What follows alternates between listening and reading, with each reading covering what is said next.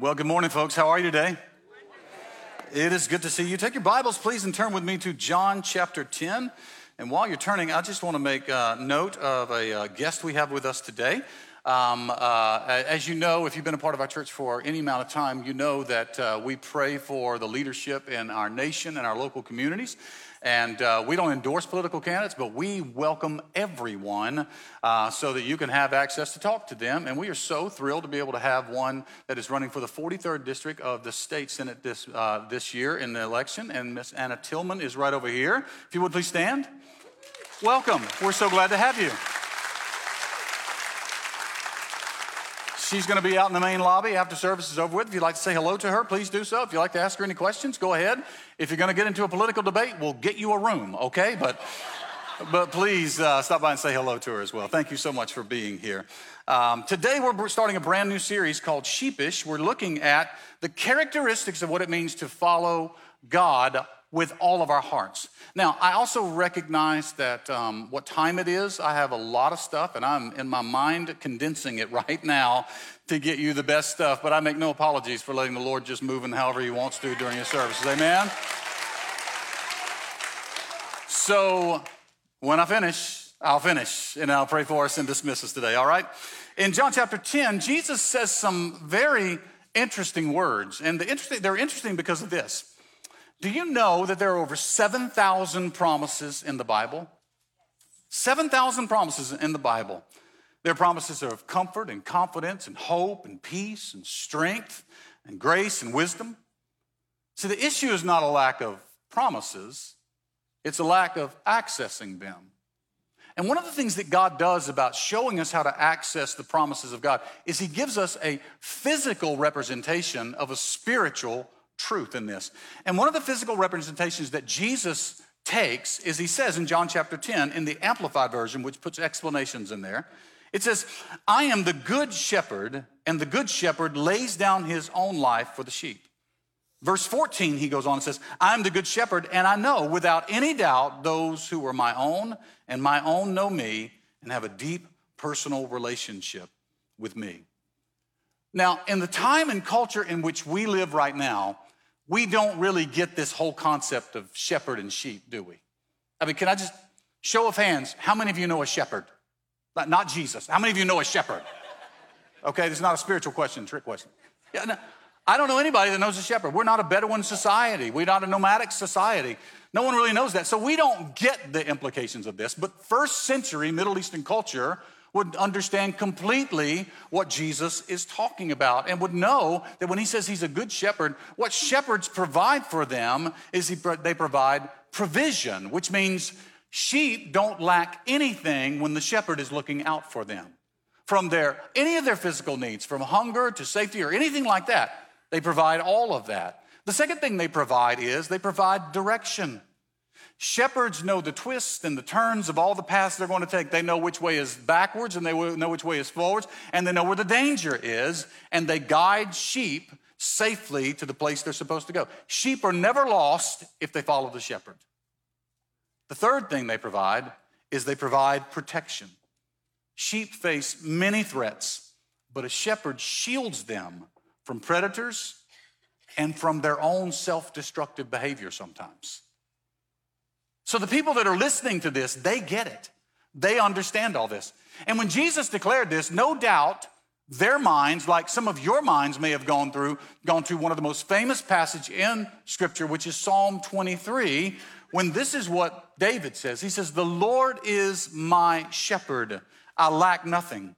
He makes me to lie down in green pastures. He leads me beside quiet waters. He refreshes my soul. He guides me along the right paths for his name's sake. And even though I walk through the darkest valley, I will fear no evil, for you are with me. Your rod and your staff, they comfort me. You prepare a table before me in the presence of my enemies. You anoint my head with oil, and my cup overflows. Surely your goodness and love will follow me all the days of my life, and I will dwell in the house of the Lord forever. Who doesn't want that? I've never met anybody that said, I don't need any of that. Look at all those promises. And of all those promises that we have, shepherd the promises of God, why aren't so many people living them? Why aren't they living in the promise of God? Because to assume the promises of a shepherd, you have to assume the position of sheep. And nobody really wants to be sheep. I mean, growing up, really, when kids were going, I want to be this. I mean, lion, tiger, authority, king of the jungle. Nobody said, I think I'll take a sheep. I'll be that. Nobody wants that. Why? Because they're defenseless. They have no fangs, they have no claws, they have no venom. I mean, the animal kingdom, they are snacks. They have nothing. They cannot do this. They are defenseless. They need someone to protect them. They are directionless. You've heard of a homing pigeon, you've heard of a guide dog. You don't associate those terms with sheep, do you? They just wander off in any direction without a shepherd guiding them. Quite frankly, they are dumb. In 2015, the BBC had a news report that said that in the country of Turkey, there were shepherds and they were looking after 1,500 sheep. And they guided them up the mountaintop to a grassy area for them to graze, and the shepherds sat down to eat lunch. And when they sat down to eat lunch, one of the sheep wandered off to the edge of the cliff and fell off the edge of the cliff. 1,499 of them followed that sheep off the cliff. 450 of them died that day. The others didn't die because they landed on the dead sheep. I know, it's so sad. Since we're in the South, when somebody's that dumb, we kind of just got to go, oh, bless their heart. You know what I mean? That's kind of how we handle that. $100,000 is the cost that it costs the people who own the sheep in that one thing. They just followed one sheep. They are also defiant. Sheep can be stubborn animals. It's not uncommon to them to follow their urges instead of following the commands of a shepherd. It is no wonder that the Bible says, and we like sheep have all gone astray. We've not followed the leading of the Lord. A couple of years ago, there was a news report, and it was about a social media personality who claimed to be a voice of the church. So he went to different conventions, he went to different churches, he went to political rallies, and he made all of these comments, and he was being interviewed. And on the interview, they asked him about the role of Christians in society. And he said something to the effect of, the problem with Christians today is they act like a bunch of weak sheep. We don't need sheep. What we need is to take control and fight back. Now, regardless of what you think on politics, isn't it odd for someone who says they are a voice of the church to say that we should not be something that Christ compares us to more than anything else? Now, I'm not telling you to be weak. I'm not telling you to lay on the side and not have any. That's not the purpose of this. But to denigrate what Christ says we ought to emulate is a problem. And you know what the biggest problem is? Pride. His followers say that he just is bold and says what everybody's thinking. Can I just tell you, we need a new definition of what the word bold is in today's society for a Christ follower. Do you know what bold is? Bold is not being brash. Brash is not bold. That's just rude. Loud is not bold. It's just loud.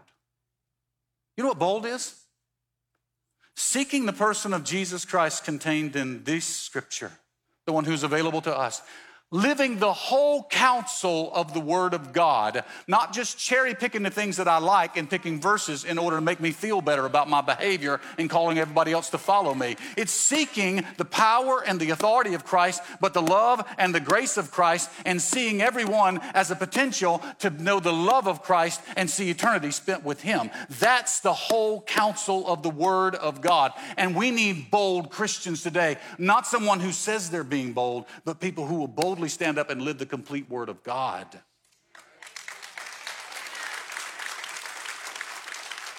You know the funny thing about pride? Is pride will convince you that you don't struggle with pride. And there's all sorts of pride. And we love to figure out what pride we don't have, right? So we can be proud. Well, I don't have that. See, I'm good. But there's all sorts of pride. There's social pride, keeping up with the Joneses. There's financial pride, being impressed with wealth. There's political pride, being sure of being, that you want to be politically correct or you want to be politically incorrect. Fill in the blank. There's the pride of a pedigree, importance of my background. There's educational pride. That's the importance of degrees, being proud of that. Look, and don't send me emails. I'm not against education. Okay, I pursued education, but listen to me. You can have more degrees than a thermometer and still make dumb decisions, okay? So I don't need your comments there. Listen, there's the pride of appearance, worried so much about what I look. There's national pride, being overly patriotic. Once again, I don't need your emails. What I mean is this: I love my country. I wouldn't want to live anywhere else. But there is one God, and his name is Jesus. Everything else is beneath him. There's racial pride, believing there's a superior color of skin. There's spiritual pride, self-righteousness. Pride is so common that it's rarely considered in our lives, but it should be, because it carries such a great cost. Because pride will separate you from the shepherd. And when you become separate from the shepherd is when you're in danger of the enemy. As a matter of fact, the antidote to pride, the key to getting access to 7,000 plus promises in Scripture, is humility. Now, this is the funny thing about humility. You're going to have it one way or the other. You will either humble yourself before the Lord, or the Lord will humble you at some time. Every knee is going to bow. Every tongue is going to confess that Jesus Christ is Lord to the glory of God the Father. It's going to happen. It's just a question of when it happens.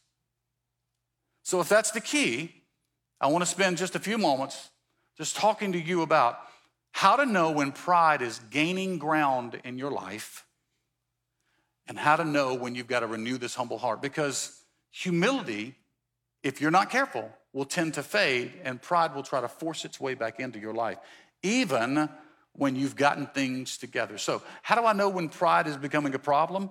I know pride is becoming a problem when, number one, I stop worshiping.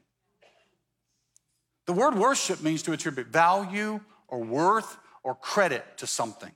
So whether we're singing or not or doing anything, I'm worshiping because I can ascribe credit to the Lord for all that he has done. Pride is the opposite. Pride wants us to think that we deserve the credit for the things in our lives.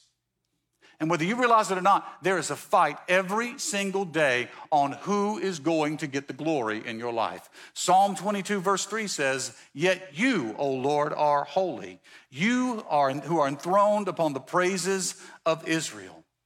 Spiritually speaking, when we worship, it creates a throne for God to sit on in our lives. It's a place for him to have the authority in our lives. That's why when we join our praises and our voices together and ascribe glory due to his name, you can literally feel the room shift. It's because we've invited him to take his place, rightful place among us, and be God and Lord of all in those moments. You know what pride wants? Pride wants God's seat. It's what Satan wanted. It's what pride wants. Wants us to believe that life is about us. That's why it's so hard for some people to come into worship. And I'm not here to condemn you. I'm just here to say, if you've ever experienced any of these things, you probably have been dealing with a little bit of this issue. And all of us do this at one time or another, okay? But if you've ever come into a worship service and you go, well, I don't feel like singing. Well, I don't feel like clapping. I don't feel like raising my hands. I don't even like this song. Listen to me. At that point, you begin to make worship about you. And when you make worship about you, what you communicate to God is that worship is not for him, it's for us then. It's never about us. It never revolves around us. As a matter of fact, years and years ago, there was a man named Nicholas Copernicus. How many have ever heard of Copernicus before? He was a physician, studied mathematics, studied politics, economics, and even some astronomy. And at that time, they believed that everything, the solar system, everything revolved around the earth. The earth was the center of the solar system of the universe. So everything revolved around it. And so he started having problems with it because the reason they believed it was there was a regular order of when they could see the patterns of things. But then every once in a while, that pattern would be off. And so the Greeks believed that the gods were warring against each other during that time. Nicholas believed in one God, and he said that can't be the answer. And so he began to restructure everything and think through, and he began to put the sun at the center of the universe and start to do mathematical equations, and even convinced the publisher reluctantly to publish his results. Unfortunately, he had a stroke, fell into a coma, and died before it was published. And when it was published, didn't have a chance to believe it. And everyone considered him an absolute failure at that point. Until his students took his work and began to look at his work and complete his work. And literally within just a few years, almost overnight, historically speaking, people began to accept that the earth was indeed not the center of the universe, but the sun was the center of the universe. Historians call it the Copernican revolution, the moment when people realized that everything didn't revolve around them. You see where I'm going? Pride will tell you that everything revolves around you and your wants and your wishes and your needs. That's what pride does.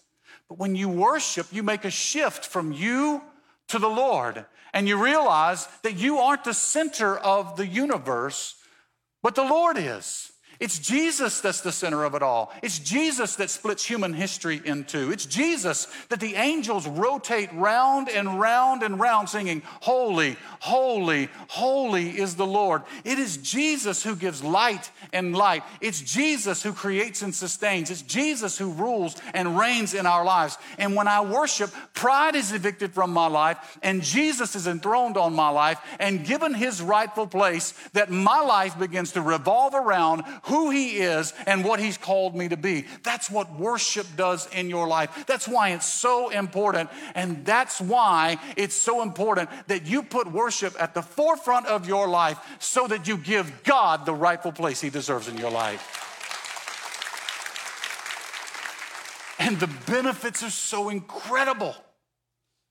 You see, it turns out the earth wouldn't be good at all for everything to revolve around. It doesn't have the size or the weight or the gravity necessary for things to stay in order. Guess what? You don't have the might or the power or the intellect or the gravitas or whatever else you think you need for things to revolve around you. But God has the might and authority that is necessary, that you can simply orbit around the things that he's already created and fulfill the destiny he's called you for. I know pride's becoming a problem when I stop worshiping and make things about myself. The second thing I do is I know pride is a problem when I start treating others poorly. When I start treating others poorly. Here's what Paul wrote in 1 Corinthians chapter 14, verse 1. Let love be your highest goal. Do you know that one of God's most reliable measurements of spiritual health is how we treat other people? Think about your last conflict, wherever it was. Let me just give you an example of how it probably went. They did something you didn't like, right? You started to think about it or meditate on what they did. Then you develop an attitude, and out of that attitude, you said something, right? And then they responded back and said something out of that. And finally, there was retaliation and in some form or another. Maybe you gossip about them. Maybe you slammed the door. Maybe you did something and separated for a little while. All of that takes place, right? And you think the process began with something they did. There's actually a step before that. And that step is a disposition of pride. Because you thought your schedule, your needs, your attention was before theirs. James chapter 4, verse 1 says, do you know where your fights and arguments come from? They come from the selfish desires that war within you. You want things, but you don't have them. So you're ready to kill and are jealous of other people, but you still cannot get what you want. So you argue and fight. Now, I can be hurt by you. You can be hurt by me. But I cannot be offended unless I think that I'm more important than the way you treated me. I can be hurt, but I cannot be offended. So it's like this. Who do you think you are? How dare you treat me like that, right? That's the position that you enter into all of it with. So the key to overcoming pride is to esteem everyone. And I know you're probably here going, but everyone doesn't deserve esteeming. But everyone has been fearfully and wonderfully made in the image of God with the potential of receiving Christ Jesus as their Lord, just as you have. So you approach it. Let me give you a couple of things. You can approach those conversations with, what can I compliment? How can I encourage? How can I serve? Do you know it's impossible for pride to creep in when you approach it that way? Let me put it this way. The more conscious I am about blessing you, the less pride can influence me. The more conscious I am about blessing you, the less pride can influence me. And James goes on in verse 6 and says that there are these spiritual implications. Here's what he says. He gives us more grace. That's why Scripture says, God opposes the proud, but shows favor to the humble. Favoring you causes God to favor me. Abusing you causes God to oppose me. Let me put it to you this way.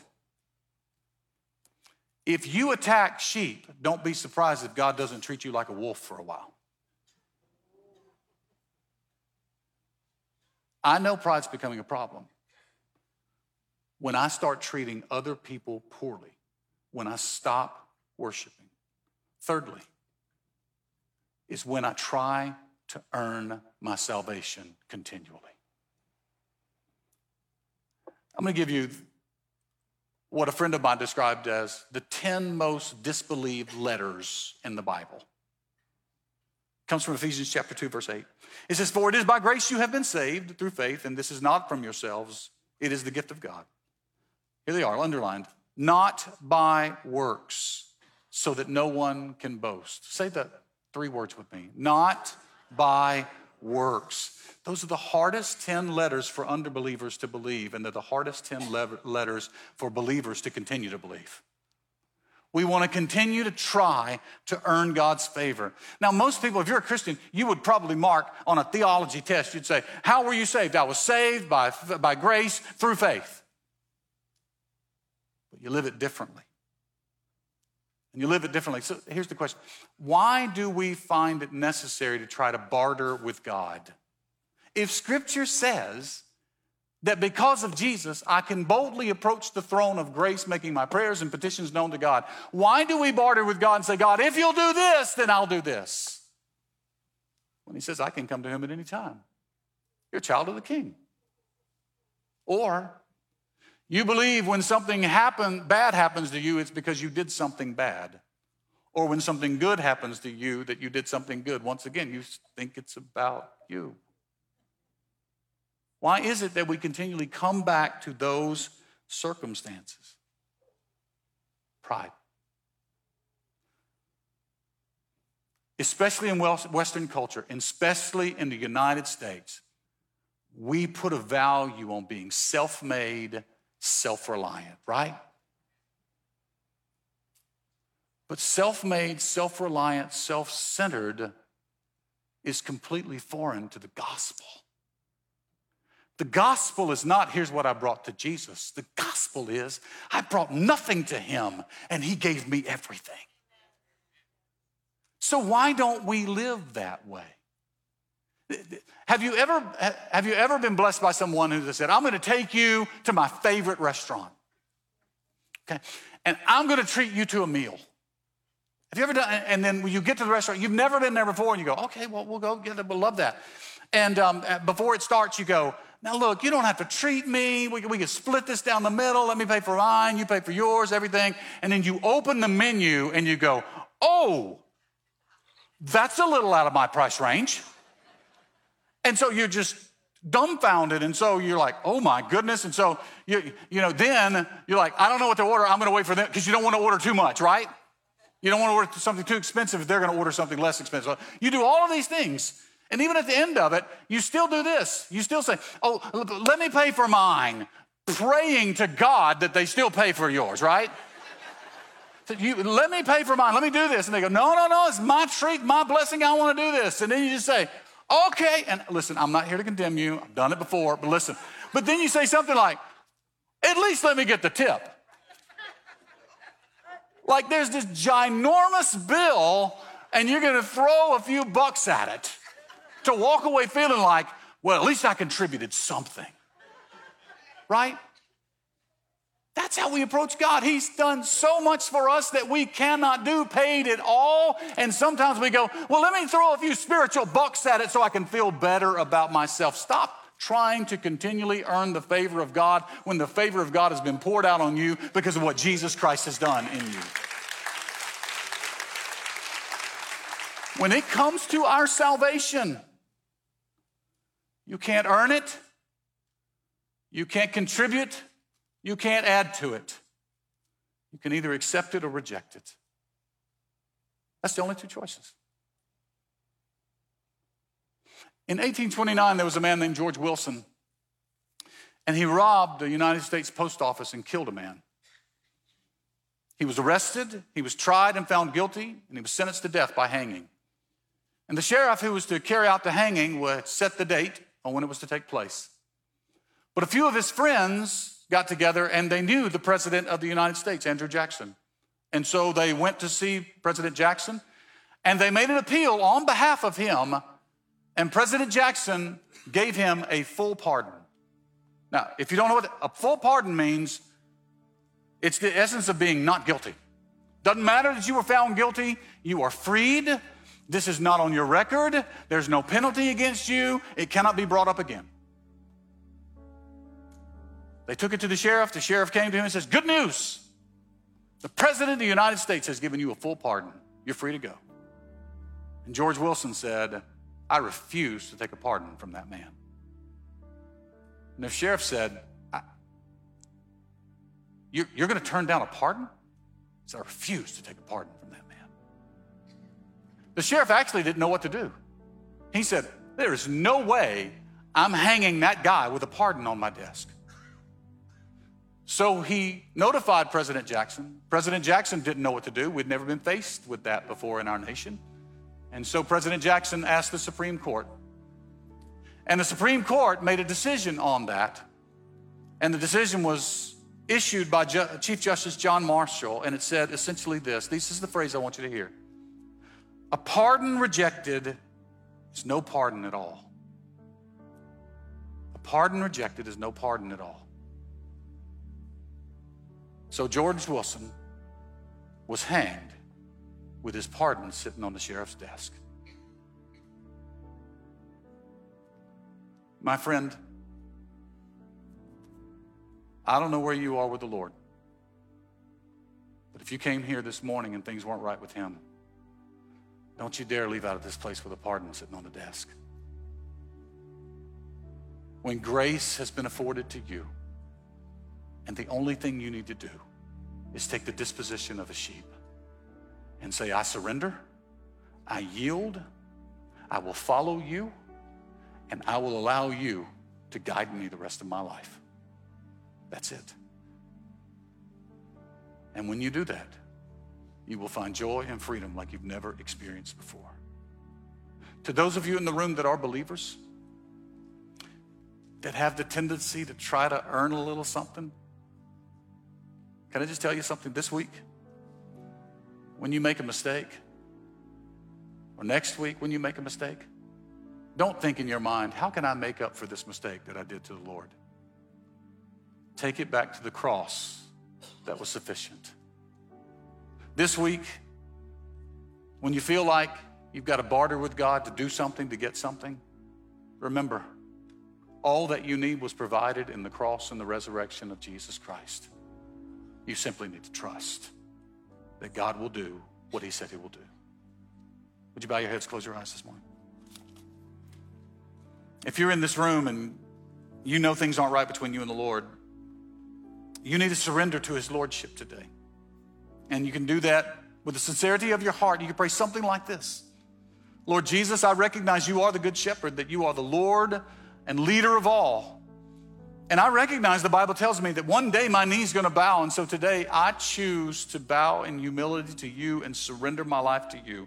I ask you to forgive me of my sins, and I pray that as you lead my life, that I will be faithful in all things, faithful to your word and to your spirit as you guide me. And I will never be the same. I'm gonna ask everyone in the room to just say this prayer profession. Say, Jesus, I give you my life. One more time. Jesus, I give you my life. Now, with your heads bowed and your eyes still closed, if that's you, you know when you came in here today, things aren't right between you and the Lord. But you want to make a decision to follow him for the first time or the first time in a long time. I'm not here to embarrass you. I'm not here to call you out. I want to pray for you this week. If that's you, would you just raise your hand really high for me so I can see you? God bless you. Keep them up just a moment, please. God bless you. God bless you. Amen. Amen. Not alone. Not alone. All right, you can put them down. Father, I thank you for the lives that have been surrendered for the cause of Christ. And I pray in the name of Jesus that the weight of any sin that they brought in this place would be lifted off of them, and the joy of the Lord would just saturate their heart and their soul and their mind. I ask for those that are in the room that are believers, Lord, that are going to be tempted this week to try to add to their salvation, Lord, to rest in the promises of God, that the good shepherd, if we will follow you, that you will provide for us, that you will guide us, and that you will protect us. And Lord, we don't want to be like those that say that we like sheep have gone astray. Lord, help us to follow faithfully in where you lead us. And trusting that where you lead us, Lord, will bring us to our ultimate destiny in this life and in life eternal. And God, we thank you and praise you for all that you are doing and all that you have done. And it's in the precious name of Jesus Christ we ask these things. Amen and amen. Come on, can you give the Lord praise in this place right now? Amen. Why don't you celebrate with me? 5 people gave their hearts to Jesus today. That's the best decision they could ever make. Amen. If you made that decision today or in the last few weeks, some of our Grow team are going to be down front here. We'd love to talk with you. If you want to find out some more information about Mount Paran North, our Grow team members can do that. Just give us 2 minutes of your time, and we'll either help you with your first steps or your next steps and get it plugged in here at the church. This is Outreach October, and all month long we're focusing on the outreach opportunities that God gives us through our ministry partners. And today we're highlighting one of our partners in the atrium. Out these double doors, these center doors here in the atrium, is one of our partners, the Table on Delk. And what they are, they're a mission to end sexual exploitation starting right here in Marietta on Delk Road. And what they do is they provide a safe place for women and children who are currently or at risk of being sexually exploited to have a meal and then get connected with organizations that can help get them out of that lifestyle. It's such a beautiful organization, and their goal is to bring transformation one life at a time. You can find out more on your way out and stop by their table. They'd love to talk to you about those things. Or in either of the lobbies, there are brochures out there that you can find out about all of our partners. I want to say thank you from the bottom of my heart that God has opened up all these doors with these partners through the community for us to reach hundreds of thousands of people because of these partnerships. And it is because of your faithful giving. I love the fact that we don't have to get up here and beg and borrow. We just tell you that the Lord is true about his faithfulness when you give, and you do that, and you're affecting hundreds of thousands of lives all across our community in the greater Atlanta area. And I just thank you so much that I have the privilege of being associated with a group of people that are faithful to that. And I know you would never give yourself a hand, so why don't you give your neighbor a hand for their faithfulness right now? Can you do that? And celebrate what God's doing in our community. If you would please stand with me. The Bible contains a blessing. It is a priestly pastoral blessing in Numbers chapter 6, verses 24 to 26. And that's what I want to speak to you as we do every Sunday over you. The Lord bless you and keep you. The Lord make his face to shine upon you and be gracious unto you. And the Lord turn his face towards you and give you peace in Jesus' name. Let's give our response from Psalm 19. Let the words of my mouth and the meditation of my heart be acceptable in your sight, O Lord, my strength and my Redeemer. God bless you, folks. Love you. Have a great week.